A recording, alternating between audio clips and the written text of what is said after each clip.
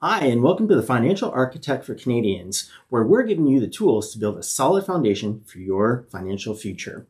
Today, we're going to be talking about credit card protection. Now, I know sometimes you get the credit card applications in the mail and you'll see where you can sign on, where it says they will pay the minimum payment for you should you lose your job or become incapacitated or some big emergency happens. They'll take care of the minimum payment on your credit card. So we're going to discuss today on whether it's worth it or not to have credit card protection. You're listening to The Financial Architect for Canadians with Aline Godfroy and Glenn Baccaro. I've seen so many different plans. There are also plans where they'll cover off your balance if you pass away. Okay. I have one client that really sticks out in my mind. She had a Sears card. So, I mean, obviously this is going back a few years. She had a Sears card and another card, and she was spending over $100 a month for credit card protection. Jeez. And it covered off like $20,000 worth of debt. And I said, time out. Can I just run you an illustration and show you if you bought life insurance, you could buy so much more life insurance for that $100, right? Or drastically reduce how much you're paying. So I showed her, and this woman was actually able to buy over $100,000 of life insurance for $20 a month. So that covers the death aspect of it. When it comes to if you lose your job, I think the key is weighing out, what are they potentially going to cover off? A couple $1,000 balance.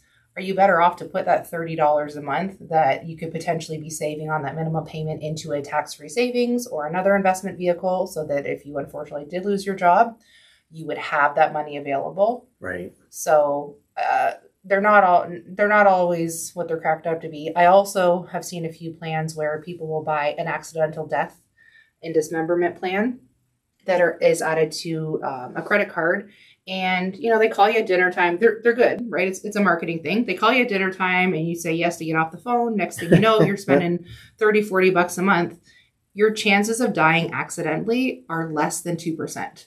So I always say to people, like, if that's your biggest fear or concern is dying in an accident, then look at increasing the life insurance coverage that you have because, they'll give you all this extra coverage. Well, take those dollars and look at buying the appropriate amount and type of life insurance to cover off your family than relying on these credit card protection plans because a lot of times they don't pay out. And it's not worth it to get them. Yeah.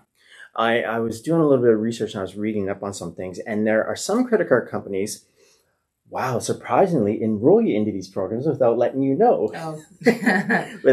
without you signing up for them. So I was reading where some people were going through their credit card statements thinking, wow, what are these weird charges that I'm being charged, monthly? Mm-hmm. And so they called and only to find out that they were enrolled in these credit card protection, like insurance programs that they did not sign up for.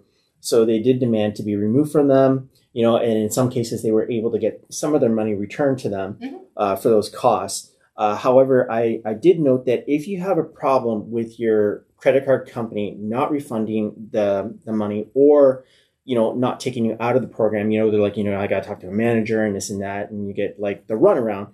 Basically, you can contact the Financial Consumer Agency of Canada. And they will take care of you, and you can lodge a complaint against that credit card company. And their number is 1-866-461-3222. Again, if you're having issues with the credit card company not refunding your money for a program that you did not sign up to get into, you can reach out to the Financial Consumer Agency of Canada at 1-866-461-3222. I actually have a client, a newer client that I've gotten within the last couple of years, and he got over $3,000 back. Wow. I'm trying to remember what the exact, it was at least $3,000. I want to say it was like maybe 3,600, but very similar situation to what you're talking about. So it happens. And he fought it.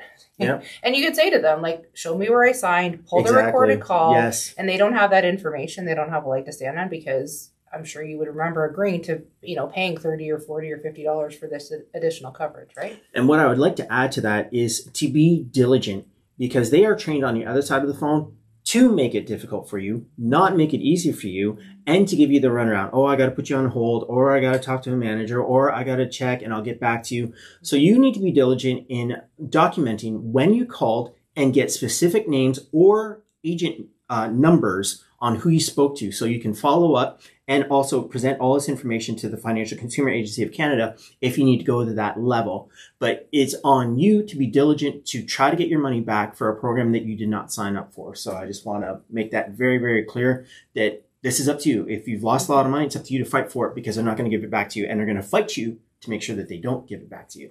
Yeah, and if you're watching this, take 5 minutes, pull your last credit card statements, and make sure you don't have something. It's kind of hard to find on your statement. It's usually on the bottom or on, the second or third page after all of your charges. So take a few minutes and make sure that you're not paying for one of those, because I'll have people bring in their financial statements and we're working on their cash flow plan and they have no idea that they're paying for these. So, do yourself a favor, pull out your last set of statements and take a quick look, because you may be paying for these and not even know it. And if, you're paying, say, $30 a month, you could take that $30 and put it towards your balance of what you're paying for. Yeah. Or maybe having some more life insurance coverage in case you were worried about passing away and having your family have to worry about paying off that bill. And on that note, we're going to say goodbye, and thank you so much for joining us here at the Financial Architect for Canadians, where we're giving you the tools to build a solid financial future. Have a great day.